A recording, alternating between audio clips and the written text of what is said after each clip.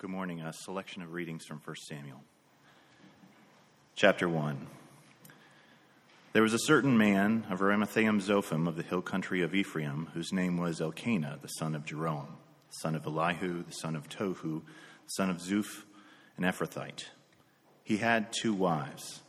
The name of the one was Hannah, the name of the other Peninnah. And Peninnah had children, but Hannah had no children. Now this man used to go up year by year from his city to worship and to sacrifice to the Lord of hosts at Shiloh, where the 2 sons of Eli, Hophni and Phinehas, were priests of the Lord. On the day when Elkanah sacrificed, he would give portions to Peninnah his wife and to all her sons and daughters. But to Hannah he gave a double portion, because he loved her, though the Lord had closed her womb. And her rival used to provoke her grievously to irritate her, because the Lord had closed her womb. So it went on year by year. As often as she went up to the house of the Lord, she used to provoke her. Therefore Hannah wept and would not eat. And Elkanah her husband said to her, "Hannah, why do you weep? And why do you not eat? And why is your heart sad? Am I not more to you than 10 sons?" After they had eaten and drunken in Shiloh, Hannah rose. Now Eli the priest was sitting on the seat beside the doorpost of the temple of the Lord. She was deeply distressed and prayed to the Lord and wept bitterly. And she vowed a vow and said, "O Lord of hosts, if you will indeed look on the affliction of your servant and remember me and not forget your servant, but will give your servant a son, then I will give him to the Lord all the days of his life, and no razor shall touch his head."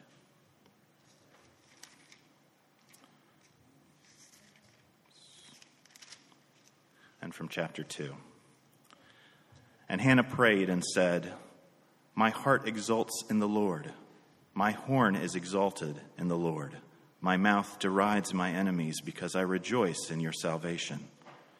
There is none holy like the Lord, for there is none besides you. There is no rock like our God. Talk no more so very proudly. Let not arrogance come from your mouth, for the Lord is a God of knowledge, and by him actions are weighed. The bows of the mighty are broken, but the feeble bind on strength. Those who were full have hired themselves out for bread, but those who were hungry have ceased to hunger. The barren has borne 7, but she who has many children is forlorn. The Lord kills and brings to life.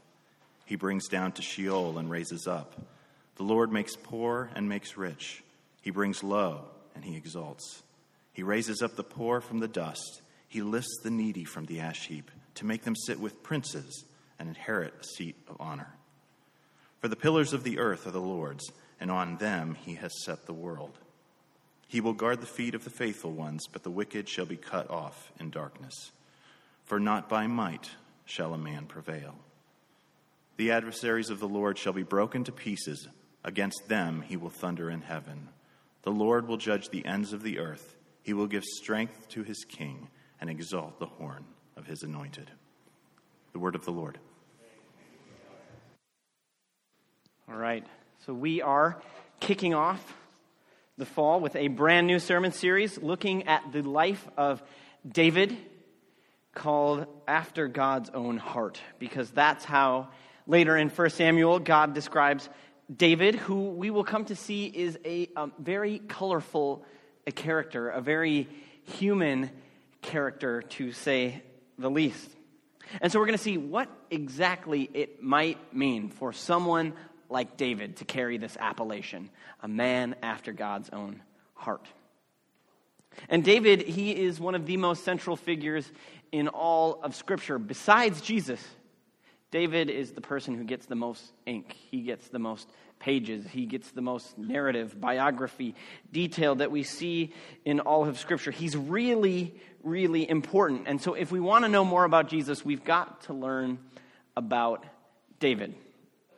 There's this great hymn that I love that's covered by this band that is really, really good called The Welcome Wagon. If you're on Spotify or Apple Music. Look up the Welcome Wagon, and you will not be disappointed in their catalog. But they sing this song called Hail to the Lord's Anointed, and it starts with these words: Hail to the Lord's Anointed, great David's greater son. So if we want to know, what's so great about Jesus, it helps to know what's so great about David.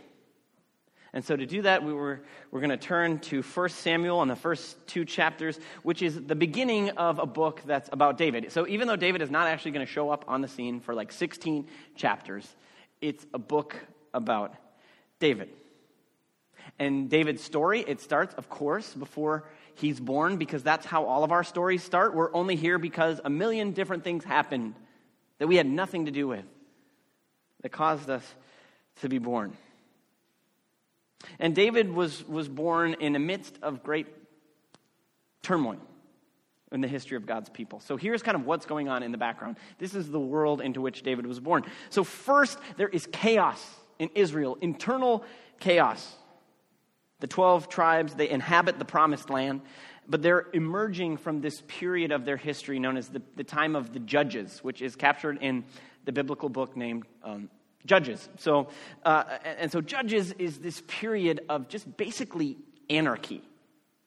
The 12 tribes are not united. They're a loose confederation. And if you read through the book of Judges, you'll be struck by how much violence there is, how bad people are behaving. Judges is God's people behaving badly, and it's this depressing spiral of violence and immorality. And so if you were reading the Old Testament in a Jewish Bible or a Hebrew Bible, the book of Judges comes right before 1 Samuel, actually. And the story right before this story about David starts is this story of 11 of the tribes aligning themselves against the one tribe of Benjamin because of this horrific crime that's happened, and they nearly wipe out. So 11 tribes nearly wipe out one tribe. And that's kind of how things are going. And Judges, it ends with these ominous words. So if you're reading the Jewish Old Testament, you're getting right before Samuel, you're going to read these words right at the end of Judges. It says, "In those days there was no king in Israel. Everyone did what was right in their own eyes." So the stage is set. There's no king. There's no unity. There is rampant immorality. Things are an absolute mess. Murder, rape, civil war, you name it. The times are dark. In addition, there's a religious crisis as well. The Israelites, they had exited the promised land, gone up on Mount Sinai, received the law, and so they're supposed to have this exclusive relationship of worship of the Lord, but the priesthood and the worship had degenerated and become hopelessly corrupt. The priests were good-for-nothing hucksters. They were addicted to money and sex. Their worship was syncretistic, mixing the worship of God with the deities of their neighbors. So we have an internal crisis, we have a religious crisis.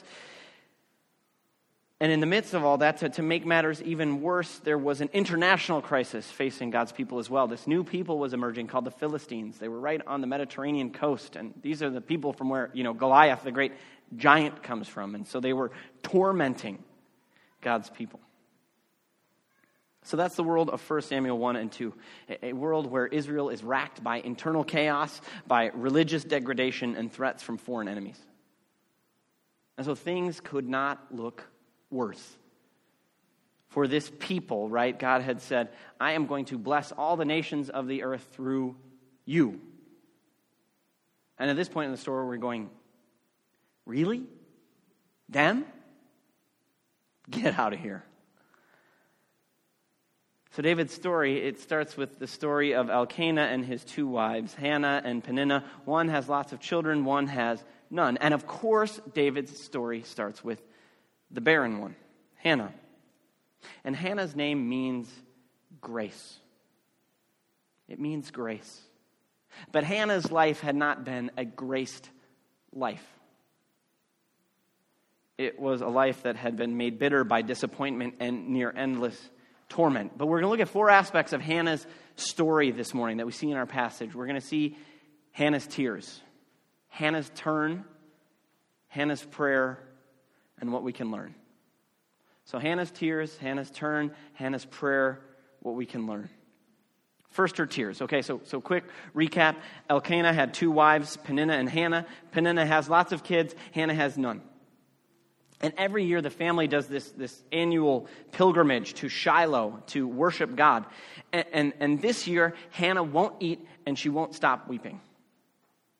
And we go, why is Hannah crying? Here's why she is crying. Because her rival Peninnah taunts her because she doesn't have any children. In verse 6, it says that Peninnah would provoke her grievously to irritate her.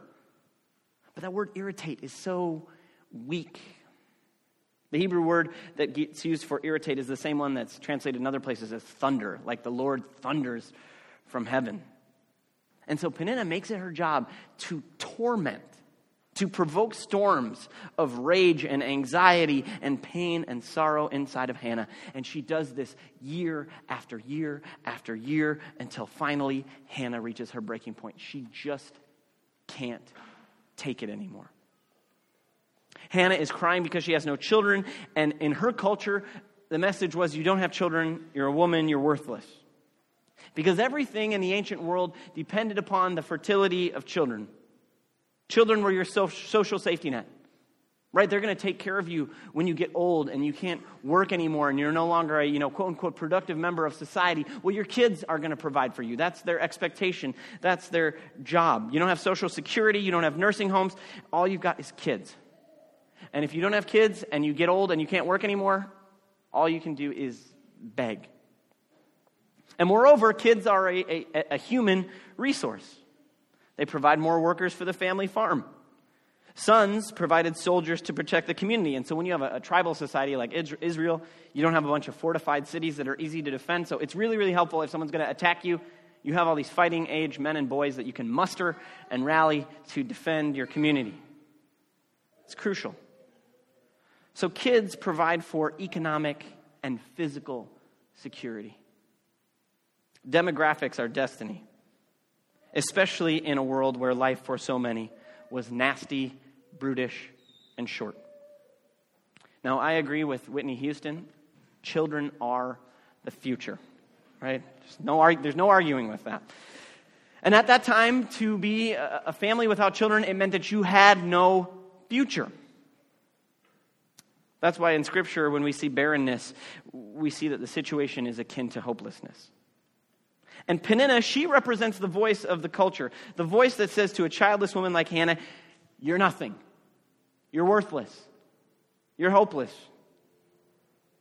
And so you take what was, presumably Hannah's natural desire to have children, and you compound that with this massive cultural value placed on women having children, and it's easy to understand why she weeps. It's so easy to understand. It's easy to understand the storms that were raging inside of her because of Peninnah's taunts.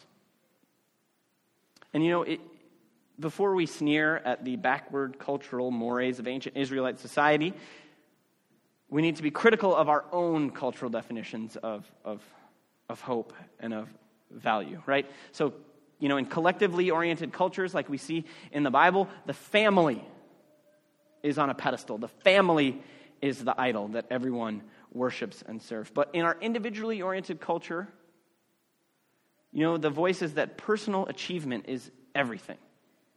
That's what matters. So you got to be the best and the brightest, the best looking, go to the best school, have the best jobs, marry the best spouse, live in the best house, go on the best vacations, have the best kids who are into the best activities. Everything around us, every person in our lives, every relationship, every possession is supposed to reflect back on us how awesome we are. How valuable we are. But what happens when your life is a mess, a hot mess? Or you're just not that great. You're just sort of a regular schlub who's trying to make it, right? Every culture has its Peninnahs telling its Hannahs, you're worthless. You're hopeless. You don't matter. All right, so those are Hannah's tears. But what about Hannah's turn? Because she doesn't say where she was. She doesn't say crying and not eating. What stops her tears and drives her to the tabernacle to pray? Right, so verse 7, she's being provoked, she's weeping, she won't eat. And then in verse 8, Elkanah, her husband, comes to her and says, baby, you might not have any children, but you got me, right? you got me. And ain't my love enough, you know? Ain't I more to you than 10 sons? Whereas Peninnah was saying, you know, you're worthless because you don't have kids. Elkanah is telling her, you're someone, you're something because you've got me.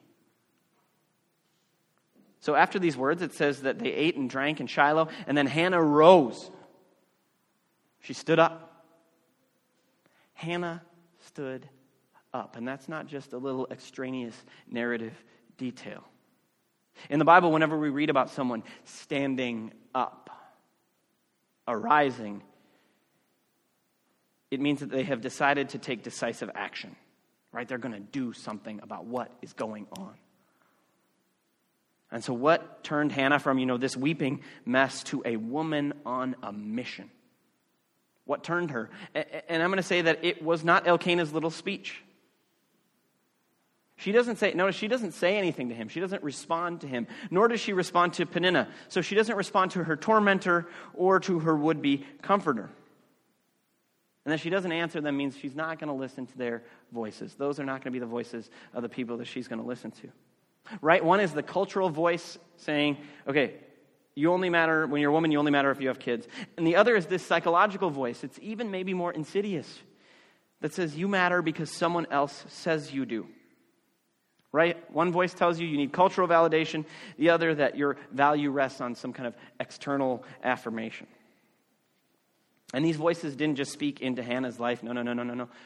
These voices echo out across the ages, right? They just take different forms. We've already touched on the dominant, cultural voice. But the psychological voice, whatever you want to call it, we still hear it today, that we seek to build our sense of self-worth on external validation from people. And we all know people who are so scared to be alone that they settle, right? They might start dating someone because that sends them the message, I'm valuable, I matter. Someone loves me, I'm important. And they end up compromising themselves because more than anything, they just want someone to tell them that they're valuable. But Hannah does not listen to those voices. She doesn't go to them to get their value. Where does she go? She goes to the entrance of the temple. She goes to God because that's where grace goes. Grace tells us to go to God when we're hurting instead of seeking after false comfort or false affirmation. And she goes and she prays this prayer. And at first blush, it might seem like she's bargaining with God. And if you got to bargain with God, bargain with God. Like, do it. Go to Him. But and it seems like she's saying, hey, God, if you give me this child, then I'm going to do this thing for you. But if we look more closely, that's really not what's happening. Look at what she promises, what she vows. She says, if you give me a son, I will give him to the Lord all the days of his life. Right? So her vow is that if God gives her a son, she's just going to turn right back around and give him to God anyway. Right? She isn't bargaining to get a child. She's actually offering to give a child that she doesn't have away. And what is she getting out of the deal? Is that going to make her fit in? No, she's not going to be with this kid at the marketplace with the other moms in the village and their kids. She's not going to get that. She's not going to get emotional attachment because she's going to have to give them away. She's not going to get the social security that comes with having kids. No. Hannah is vowing to give rather than bargaining to get. And her prayer reveals that she has rejected every other source of identity and value and hope besides God. She's left, the realm of religion, and she's found grace. Right? Religion that says, I want God for what God can give me. And grace that says, I want God for God's sake. Religion that says, I want God to give me a child for myself, so yeah, if I can get that, I'll do X, Y, and Z. But grace says, God, I want a child for you. And plenty of people want or have wanted something as badly as Hannah wanted a child. Plenty of couples want children and cannot have them.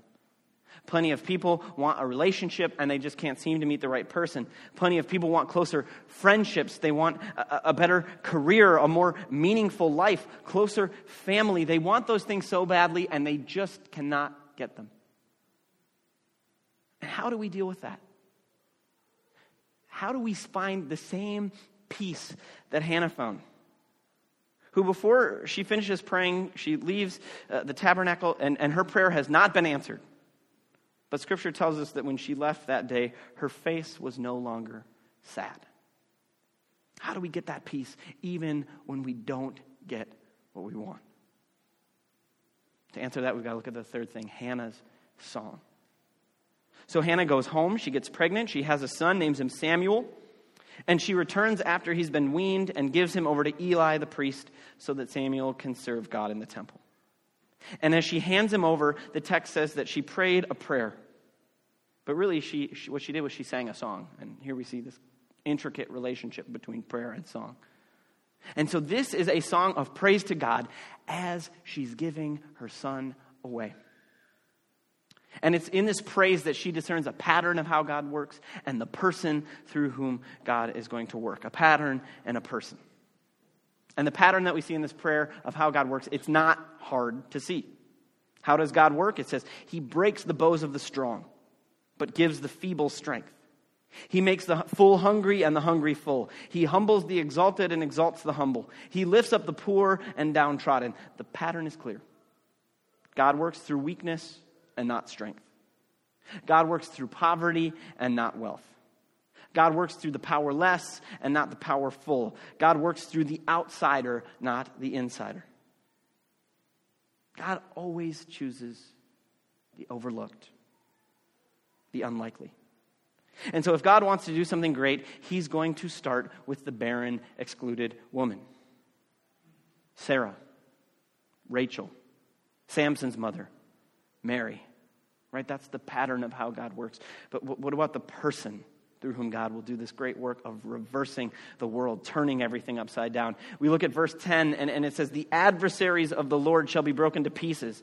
Against them He will thunder in heaven." And I just want to draw attention. There's that word thunder here. God thundering against His enemies. That's the same storm that Hannah felt inside of her when she was irritated. But it goes on to say that the Lord will judge the ends of the earth. He will give strength to His king and exalt the horn of His anointed. So the person through whom God is going to work is His anointed king. And when Hannah sang this song, that person did not exist. There was, we saw everything was a mess. There was no king. Everyone was doing whatever they wanted. That person didn't exist. And her son Samuel would be the one to go on and anoint that king, David. But the horizons of this song, they're way beyond David. The Hebrew word for anointed is Mashiach, where we get Messiah, where we get Christ, which is Jesus' title, not His last name. And so 1,000 years after she sang this song, another poor, excluded woman would find herself in a situation like Hannah. And she heard from an angel who her child would be. She too sang a song, a much more famous song from Luke called the Magnificat. And it was a song based on Hannah's song. And she sang it with these words: "He has brought down the mighty from their thrones and exalted those of humble estate. He has filled the hungry with good things, and the rich He has sent away empty." Same pattern. Except this time, Mary herself would bear the person whom Hannah's song foretold. Right? That's the pattern of how God works. Samuel, Isaac, Samson, all born to barren women by the power of God. But great David's greater son, Jesus, born to a virgin by the power of God. The person who would turn the world upside down. The person whose weakness is our strength, whose poverty brings us riches, whose death gives us life, whose rejection means our acceptance. Peace comes from knowing the pattern of how God works. But most crucially, it comes from knowing the person, Jesus, through whom God works. All right, lastly, just two things that we can learn from Hannah's song. A couple big takeaways from this. One is that culture wants to offer us false identity and false hope. It wants us to value what it values and place our hopes in what it can offer, And so if we want to know what our culture wants us to want, well, watch the ads. Look at what people want to sell us. And even more than that, look at how they want to sell it to us. And so culture wants us to want what it wants more than God. And so how do we fight that? Be like Hannah and put all our desires on the altar. Give them to God, saying, God, I want you more than I want what this world can offer me. And if I get what I want, if I get what my heart desires, I'm going to turn around and give it back to you to use. And the second thing we can learn, and this is a hard lesson, is that our suffering is never meaningless. But in our lifetimes, we might not get to figure out what the meaning of it is. So Hannah suffered. She really suffered. She endured year after year of torment. Her pain was real. But without that suffering, would she have done what she did? Would she have prayed the prayer that she prayed? Would she have sang the song that she sung? And Hannah, when she was doing this, she did not know that she was going to end up as this great heroine in the Bible. She didn't know that 3,000 years later, some guy in Minneapolis would be up here telling her story. She did not know the role that she would play in the redemption of the world. She didn't know that, and we don't know what role our lives and our suffering might play either. We have no idea. But in the midst of suffering, the most important thing we can do is be faithful and trust in God's even greater faithfulness, because we don't know how things are going to turn out. We don't know how God will redeem our suffering. We don't know if we'll ever get to see it. But we know that God will, because in Jesus Christ we see that God redeems suffering, and we're promised that all things work together for the good of those who love God and are called according to God's purpose. So all things work together for God's good. We just don't always get to see it. But because of grace, we believe it. So David's story starts with Hannah, because like every great story, it starts with grace. Grace turns tears to joy.